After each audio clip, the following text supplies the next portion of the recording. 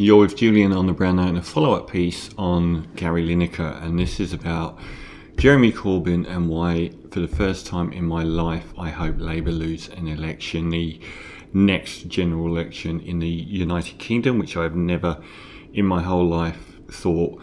I have always thought that no matter how bad Labour are, the Tories will be better. Sorry, the Tories will be worse. This time around, I still think the Tories will be far worse, but I have my reasons. So Gary Lineker came out in support of refugees with a very mild, nice comment, and it's all blown up into an absolute shitstorm, and the BBC are wearing the fact that they are the handmaiden or the crumb maiden of the UK's toxic, noxious Tory party that have been in power for years. 5 prime ministers deep, each one worse than the last, levels of corruption and incompetence and austerity that have hurt everyone in the whole country. The worst possible people on earth, the worst right-wing government in a major country left. The weirdest thing that's come out of this whole Gary Lineker story is that the public and a lot of people that are celebrities that have commented on this have drawn lines that have continually gone back to 2 things. One of them is Jeremy Corbyn and one of them is the current Labour Party, and broadly pointing out that the BBC, who are attacking Gary Lineker over his political view, have trashed the previous Labour leader, even though that meant we got Boris Johnson and Brexit. And so did the Guardian newspaper, and then every other newspaper is right-wing. Every single one. So even the people that would have been friendly towards Labour, well, apart from the Mirror, but the Daily Mail, the Express, the Telegraph, the Times, the Sun, like the whole media landscape in the UK is just so pro-Tory. It's the only reason why for 40 years the country has been decimated by neoliberal post-Thatcherite economic policy and hating on immigrants and people that aren't like you to look over there. So Jeremy Corbyn's name keeps coming up. One, because the BBC facilitated trashing him on a daily basis, whilst apparently that was impartial, and also because he's such a good man. He's such a decent man.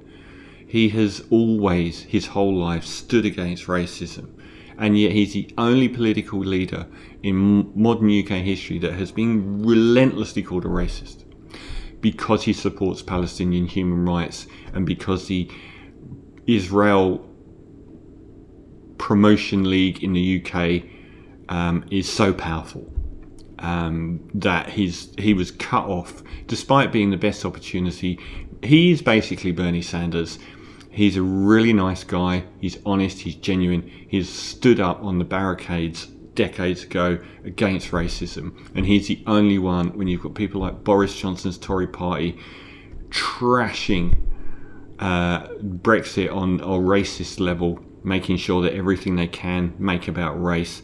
Boris Johnson himself said that Muslim women look like letterboxes, and they've been racist on a daily basis for years and no one cares. But because Jeremy Corbyn stood up for Palestinian solidarity and human rights, even people like The Guardian ran this relentless campaign of anti-Semitism, which apparently only existed in the Labour Party when Jeremy Corbyn took over and finished when he left.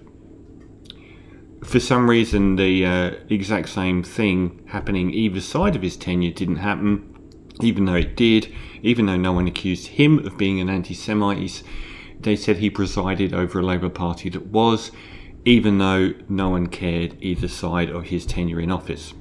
He is a great man, and what the media did to him in the UK was a shocker. Relentless wall-to-wall demonisation to stop anyone that opposes economic neoliberalism and promotes real change, like Bernie Sanders, but he got it much worse than Bernie Sanders got. They trashed him and they went for something. They couldn't go after him on being a socialist because the public wouldn't have bought it after 10 years of Tory austerity. It wouldn't have carried any weight. So they had to do the one most disgusting act they did, a reason why I'll never register for the Guardian newspaper, and the BBC were as much involved, which is call him a racist. Call the one man that stood up against racism his whole life a racist. a shocking display, the worst attack on a politician I've seen by the mainstream media ever. And I'll never forgive The Guardian for doing so. And now we've got the replacement for Jeremy Corbyn, Keir Starmer. Sir Keir Starmer. No Labour Party should ever be led by a peer. What has he done through his life to be that young and get a knighthood? That's not someone I want leading a Labour Party. And now we've got Keir Starmer's Labour Party are doing the Tony Blair thing. So the UK has been, the Labour Party in the UK has been dominated by Blairites, Tony Blair people, from the start. From the start of the 2000s.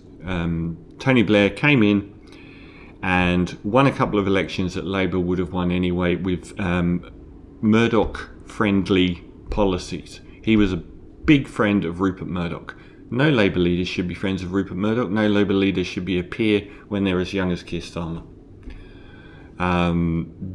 That denotes that you're in bed with the wrong people to be the leader of the Labour Party.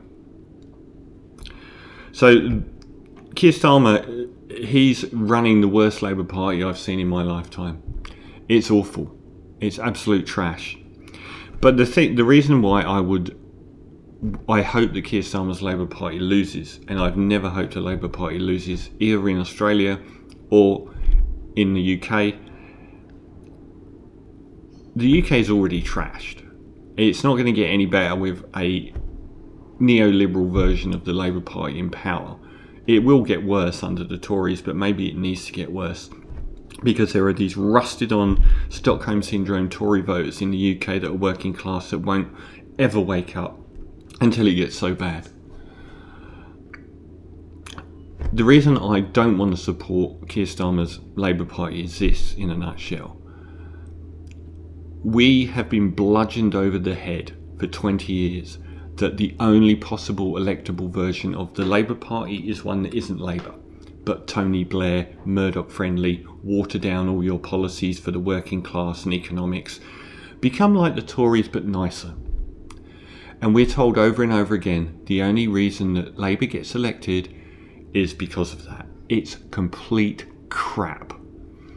Tony Blair won 2 elections where the Labour Party would have won with Donald Duck in charge. The Tories have been in power for 18 years. We're in the midst of the most unbelievable corruption and meltdown. Anyone who was Labour leader then, John Smith was Labour leader, he was waltzing to an election win and he died.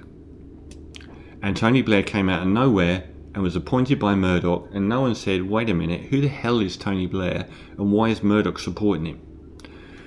And he took 2 elections. On his 3rd election, he lost 60 to 70 seats. A huge decimation, but just limped over the line and then was kicked out over his strong support of George W. Bush's war in Iraq, the strongest in the world outside of America.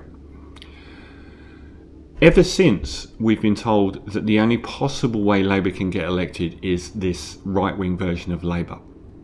And we get it in Australia all the time, people like Joe Hildebrand saying, Labour are only going to get elected if they become more like the Tories. This is garbage. Tony Blair lost 60 to 70 seats in his last election. Every single Blairite since has lost.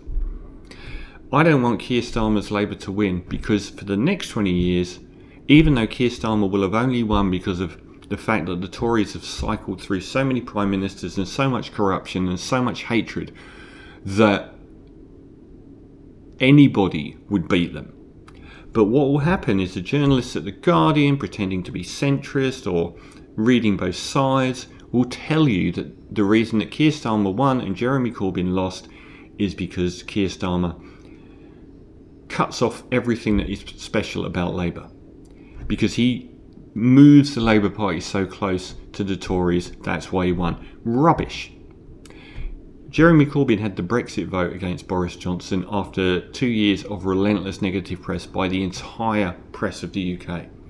He had no possibility of winning that. The previous election against Theresa May, he blew people away.